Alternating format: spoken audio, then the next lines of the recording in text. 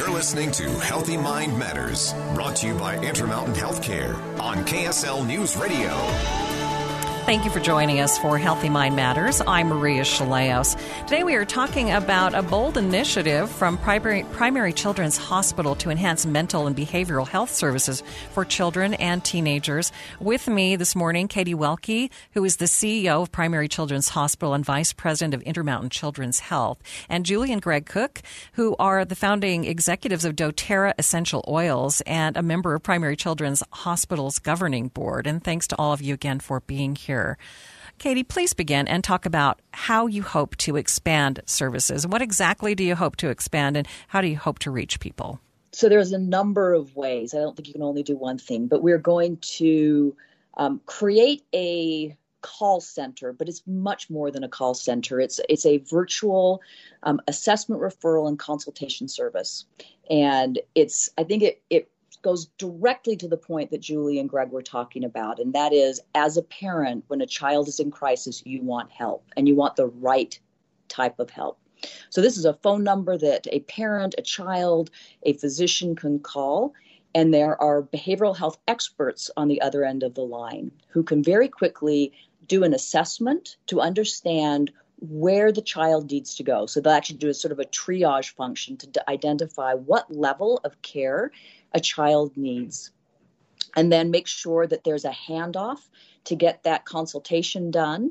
And they can actually provide services, crisis stabilization services, right there on the phone if necessary, but then make sure the child gets the right level of care. And that's so important. Just like in a normal hospital where you have a medical surgical floor, like the med-surg beds, and then an ICU and outpatient care, the same thing exists in behavioral health. And for some kids, they need consultation just in a clinic visit. Other kids need day treatment or intensive outpatient treatment.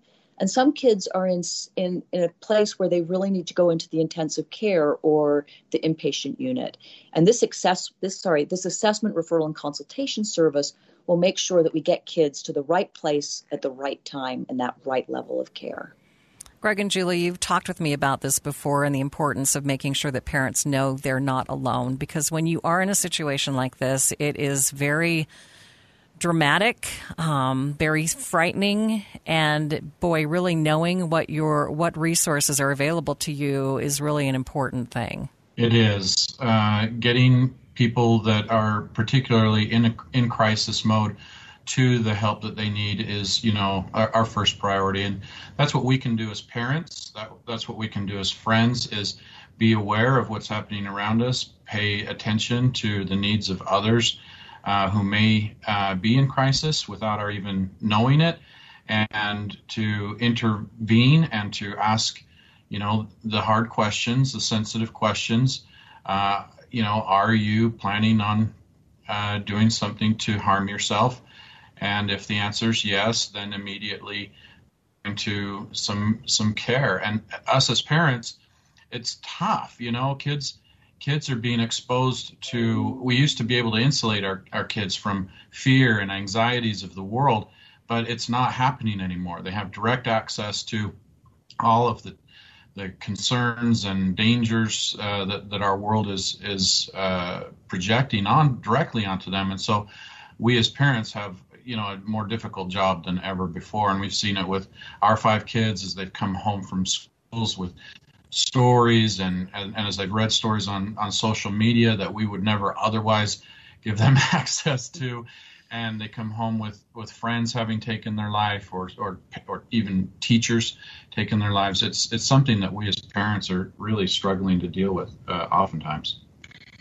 Yeah, and just like Katie was talking about, with a number that everyone knows to call and that will assess in the right way, so that there are different levels. And I think we kind of, in the past, it felt like there was, if parents knew that there was a problem with their child and they couldn't get into therapy or something that way, then it would become an acute state, and then they would end up in the emergency room, and then things kind of spiraled out of their control.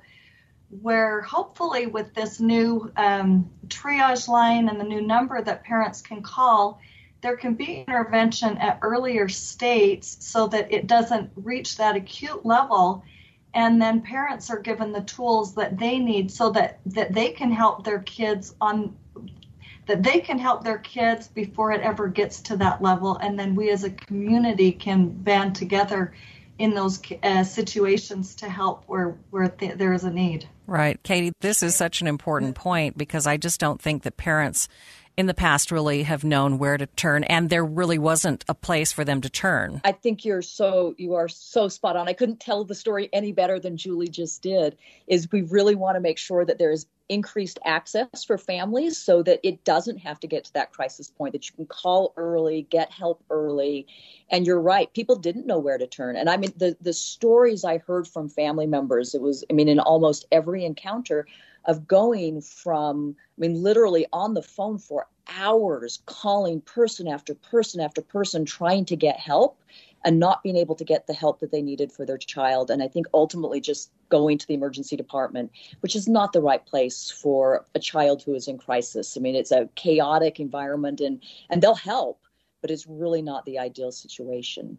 I also am really excited about the use of telehealth, because that's something that's another part of this program, is increasing the opportunity for kids to use telehealth for conversations. And some kids would prefer, they feel more comfortable having their counseling sessions over their phone.